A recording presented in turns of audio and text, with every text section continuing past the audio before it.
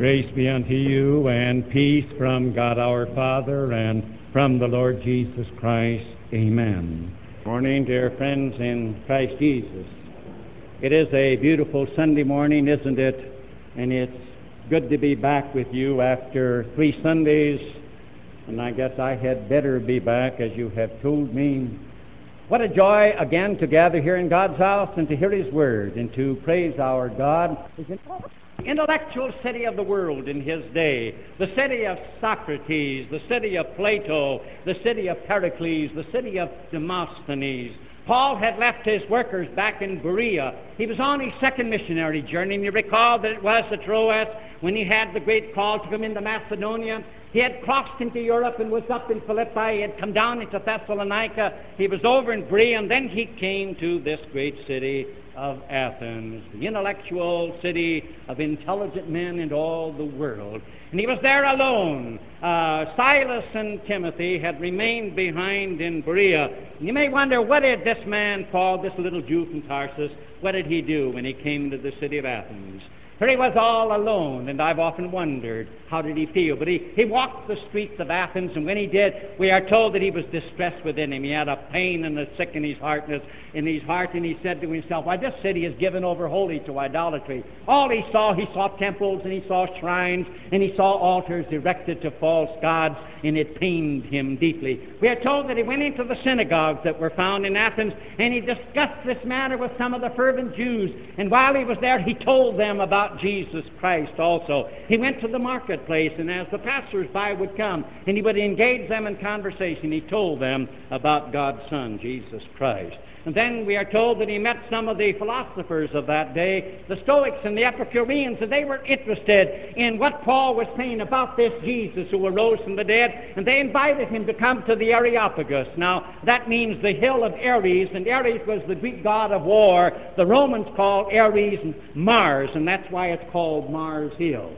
They said, come to Mars Hill. This is where we dispute and where we like to hear strange things and new things, and we want to hear you. We once said to him, we wonder what this babbler, this cracker box individual has to say.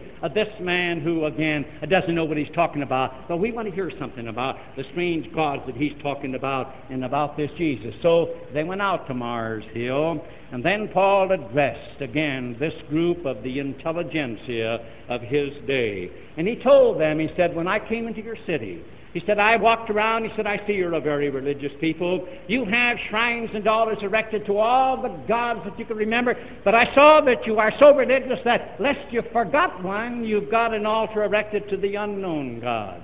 And then he said, whom you therefore worship ignorantly, this God that you are worshiping, you don't even know who he is. He said, him declare I unto you. And then Paul went on there on Mars Hill to those in Athens, and he preached unto them God's Christ, God's Son, the Lord Jesus, as you and I know him. And today on this 9th Sunday after Trinity, from the Word of God, it is Paul standing on Mars Hill calling to you and to me as Christians.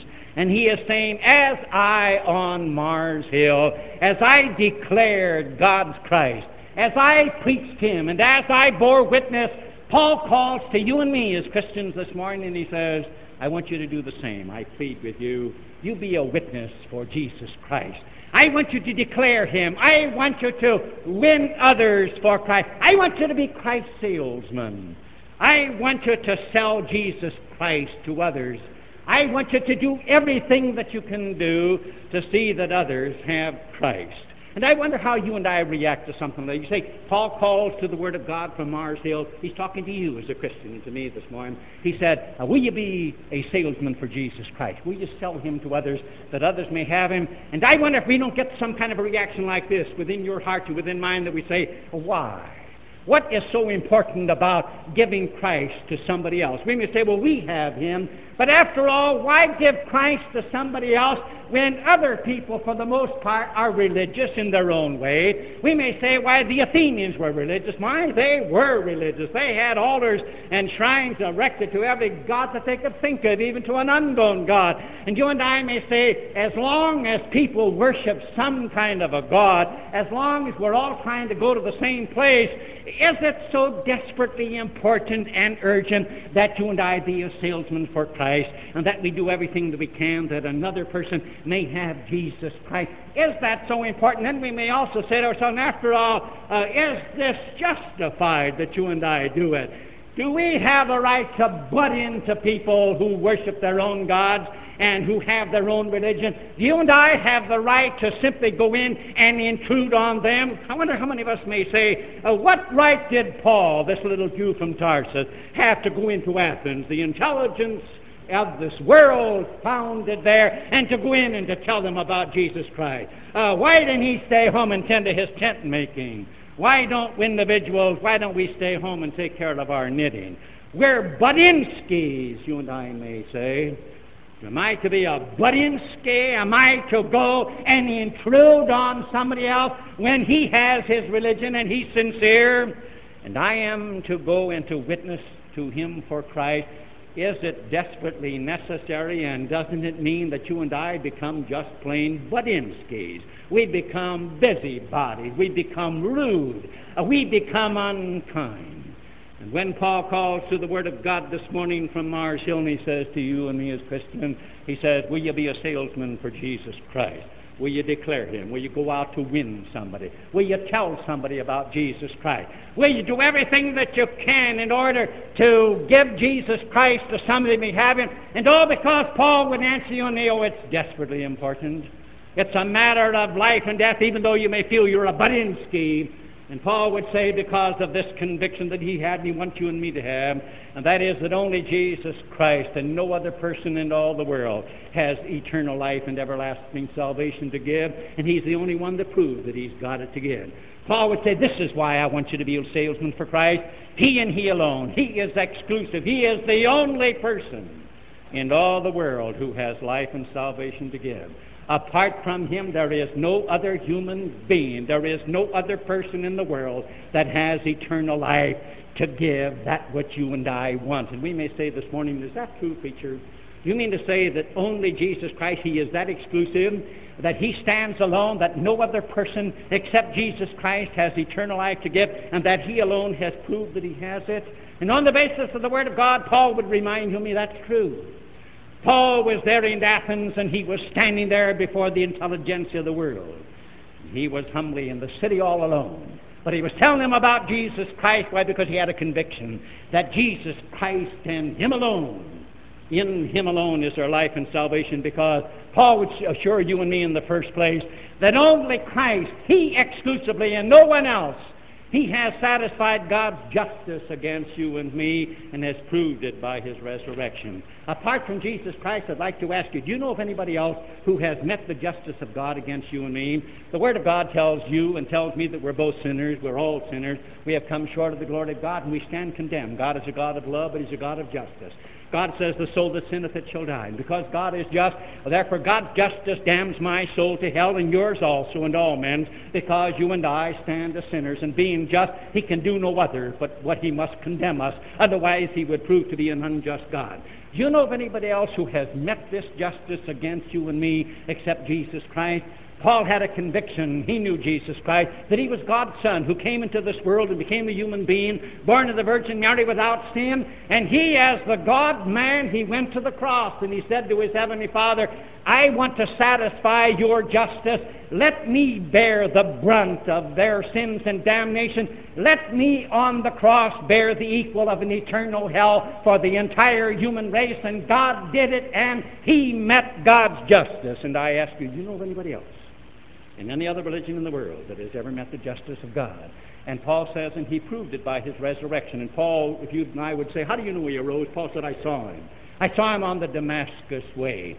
And because there is no one except Jesus Christ who has met the justice of God, who took the rap for you and me, And because there is no one, therefore, who has deliverance from hell to give except Christ, he and he alone. Therefore it is that any wonder that Paul, he went to Athens. Why he stood there on Mars Hill, yes, he knew. Here he was, a humble Jew, telling about a Jesus that died on the cross and that arose again. But he did it, why? It was burning within him, because he knew this, that it was a desperate need of all men to have Jesus Christ.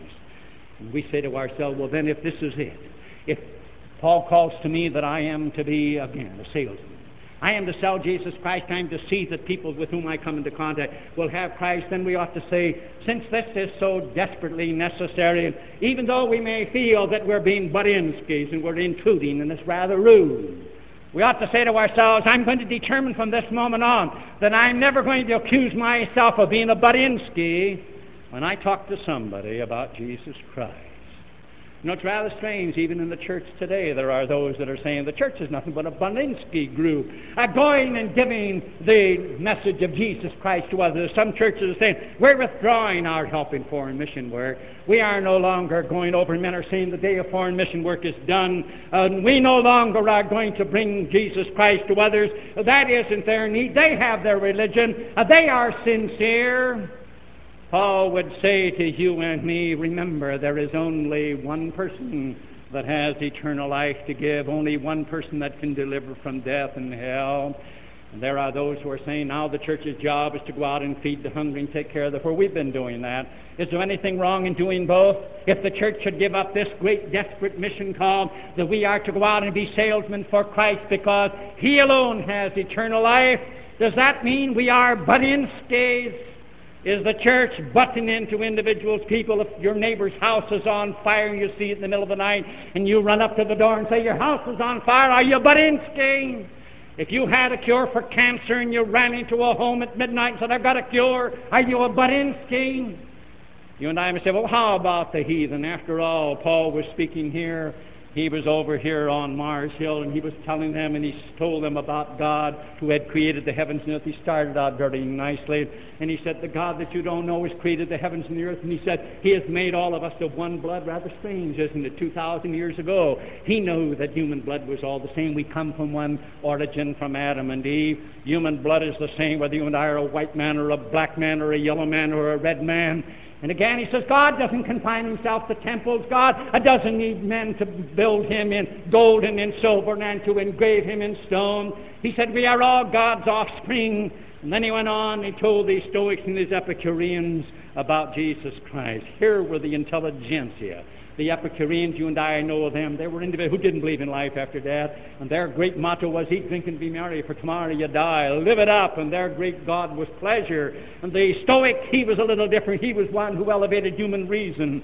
He was the one that said, what I can't understand, that I don't believe. And therefore he said, you must be oblivious to pain in this world or to joy. You must be indifferent. And therefore when in life you feel that you have lived it, you may take your own life. It is perfectly all right. There was no Christ there.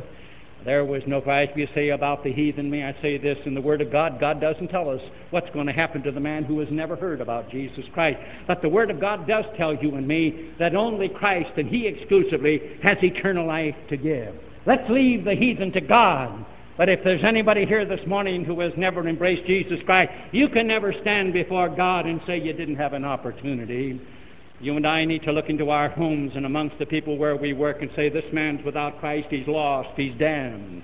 Because only in Christ is there again one who has borne hell for you and me. To look at a man without Jesus means to say, and to say it definitely, my loved one, because he's without Christ, he's lost, he's damned. When you and I can say that, we can say, I'm not a butt-inski. Then there comes this comfort that if we are butt-inskis, we're in good company because we're in the company of Jesus. He said, go and make disciples, didn't he? If at the risk of being a butt-inski, of being an intruder. Nevertheless, Paul then was an intruder. But Paul says, and he speaks to you and me from Mars Hill, he says, go out and you be a salesman for Jesus Christ. I mean, you say, why? Is it so desperately important? Doesn't that make us butt-inskis? Doesn't that make us individuals that, we become rude? We are intruding where we have no right. And Paul says there's only one who has eternal life and who has proved it by his resurrection. Because Paul, in the second place, would remind you and me that only Christ, He exclusively, no other person in all the world, has the righteousness that you and I need for heaven. And Christ has proved it by His resurrection. Do you know of anybody else in all the world who has a righteousness that saves? And it's got to be a perfect righteousness. You and I don't have this perfect righteousness. No other God that you and I have ever heard of has this righteousness. But Jesus Christ, God's Son, He has it, doesn't He? And when He died on the cross for you and me, and He bore the justice of God, God gave Him a perfect righteousness for the entire human race because it was an eternal sacrifice. And therefore, He and He alone, He has that passport to heaven that you and I need. It is a perfect 100% righteousness that He earned for you and me, and He proved it by His resurrection. He arose from the dead and says, here, I have the ticket to heaven. Here is the righteousness that you need. I give you, therefore, not only an eternal rescue from hell, but I give you eternal life at the end of life's way. And what a joy to know that at death, then, when we have this Christ, that He and He alone assures us that we shall go to the eternal mansions, that it shall be the end of sorrow and heartache and unrest and frustration and cases of nerves and whatever you and I may have that makes life miserable, to know that we have heaven with Him. This is the difference.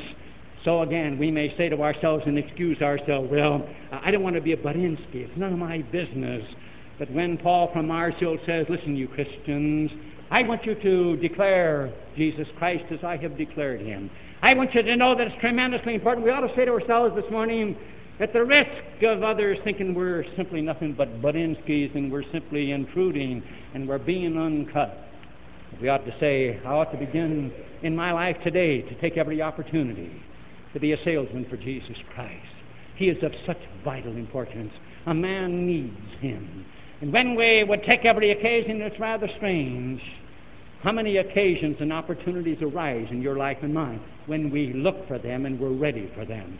I don't know about you, but I was rather pleased the other night in the Marion Star when I saw 6 pictures of 6 men in our school system who were advanced and promoted. And I was very pleased that 3 of them belong here at Emmanuel. Sometimes people say, what is Emmanuel doing for the kingdom of God? There was Marion Shank. There was Jerry Emery. There was Vaughn Williams. What a tremendous opportunity those 3 men have as Christians as they deal with our young people, to say something for Jesus Christ, to put in a good word. And 2 on the school board, Lois Morgan and Johnny Walker, belong to us. And I say to them, well, what an opportunity. What an opportunity to be a salesman for Christ when men desperately need it, and in your life and mine. Just one day, to this very past week, you talk about opportunity. Besides the regular work that I had, 6 opportunities came to me in that day that I never dreamed would come, to do something about Jesus Christ. One was a call, would you go to intensive care at Marion General Hospital? An elderly man with a heart attack, very seriously ill. Would you offer him the comfort of Christ? And I did. When I left his bed, it was dark in there. The nurse said, here's a man in this bed, but I didn't see him, couldn't tell who he was. He would like to have you talk to him. He had had a heart attack Friday morning. Would you comfort him? He asked for you. Over across to the other hospital. One again said, there's a man from the outside, from out of town. He's up in the life service unit, and would you go up and would you comfort him in death? There's another one up there. Would you go, been in the serious auto accident in this life extension unit? Would you go and help that person? Another one, somebody's mother is in intensive care here who needs some spiritual guidance. Would you go? Here's a young man that is paralyzed from his shoulders on down. He, again, at times becomes rather bitter. Would you go in and would you talk to him? And you come out, when you say to yourself, what opportunities do you have? What do you have in your life, where you are? Oh, again, maybe life's become humdrum for you. Maybe, again, you're so bored with what you're doing you can hardly stand it. I wonder if you'd go to work tomorrow morning and you'd say, this is the means to an end. I wonder if I haven't got an opportunity just to be a salesman. Some little kindness, some little word, something about Jesus Christ. It will make life worth living. It will, again, put a little spice, a little joy. It will put a little fun. There is no greater joy than, again, you may call it being a Badinsky, but to offer some little kind word about Christ as Lord and Savior, and to have individuals appreciate it. Paul calls from Mars Hill, and Paul, again, lonely guy in the city of Athens, standing there, and he goes again, and here before him, no doubt he was scared to death to speak to that group, but here are the intellectuals of the world, and here a little Jew going to tell them about Jesus, who arose from the dead. What would they think about him? But again, he knew this. This was the conviction of his soul, that only Christ, this exclusive person, no other person in all the world, has eternal life and salvation to give. And again, he assures you and me that no other person except Jesus Christ is going to come again, who is going to have the final word in your eternal destiny and mine, and in the eternal destiny of the entire human race. And he's proved it by his resurrection. Paul stood up there at Mars Hill that day, and he told them, he says, I'm talking to you about Jesus. And he says, this Jesus, this God that you don't know has appointed him, and he's coming back. Paul knew he was coming back because he saw him alive. He who had conquered the grave was going to come back, and Paul said, he is going to judge the world. All men are going to stand before him. Do you know of anybody else? You know of any other person that's going to come back and judge the entire human race and raise every man from the dead? Oh, how necessary that others have Jesus Christ, because he and he alone, he is so exclusive. He's the only one that's got glory for your bodies and mine in him, that he says, I'll give you a glorified body when I raise it from the dead if you have me. He's the only one that has the power to create new heavens and a new earth, to reunite you and me with our loved ones, and to live forever with him in his eternal kingdom, where eye hath not seen nor ear heard, neither have entered into the heart of man the things which God has prepared for them that love him. Do you know of anybody that is like that except Jesus Christ? Yet isn't it strange when we say to ourselves, and I am to witness and to be a salesman, I'm to sell Jesus Christ, to do everything I can that somebody may have him, and then to say, oh, is it important that another person has Christ? I have him. But as long as he's sincere, as long as he's working to go to the same place, isn't this all right? And am I not being a busybody? And am I not being a Budinsky? And shouldn't I stay home and take care of my knitting? I haven't any right to talk to those people. Paul says, oh, listen. Paul says, it's desperate. Only Christ is going to give us the eternal assurance of paradise regained. We ought to say to ourselves then, this day, I'm going to be a witness. I'm going to stop apologizing and stop excusing myself. I cannot be a Budinsky. I haven't any right. I'm being rude. I shouldn't talk to somebody who doesn't have Christ, because he's got what he believes, and he's got his own religion. Even though he doesn't have Christ, it's going to be all right. I must not risk being embarrassed or butting in on him. Oh, God forbid. That you and I may do it with enthusiasm and with a real feeling of confidence that when we talk about Christ, believe you me, it does something. Well, you may say, well, what happened, preacher? Well, I know in the New Testament there's no book to the Athenians, is there? Some say Paul failed at Athens. There's no book. He didn't establish a congregation there. You got, again, 2 letters to the congregation at Corinth. You got letters to the Thessalonica congregation. There are 2 of them. You've got letters to so many of the places, Ephesus, and you don't have any to Athens. And they say, well, what about it? Well, we are told that when he finished, he was alone, mind you, in this big city. We are told that when he finished, that some believe there was a Dionysius. He was an Areopagite. He belonged to the Mars Hill Council. He belonged to town council. He was a man of some reputation, he believed. And then there was a woman by the name of Damaris, whoever she was. And then it says others. There weren't too many. And then Paul left, but he witnessed. And yet tradition tells us that this Dionysius became the first bishop of Athens. We aren't sure about that. But I can say this, nearly 2,000 years later, over 1,900 years, I visited Athens. Thanks to you, when I left the Holy Land, the last stop before coming home was Athens. And I wanted to have the thrill of walking down the streets of Athens, of just feeling alone like Paul did. That little Jew, big city.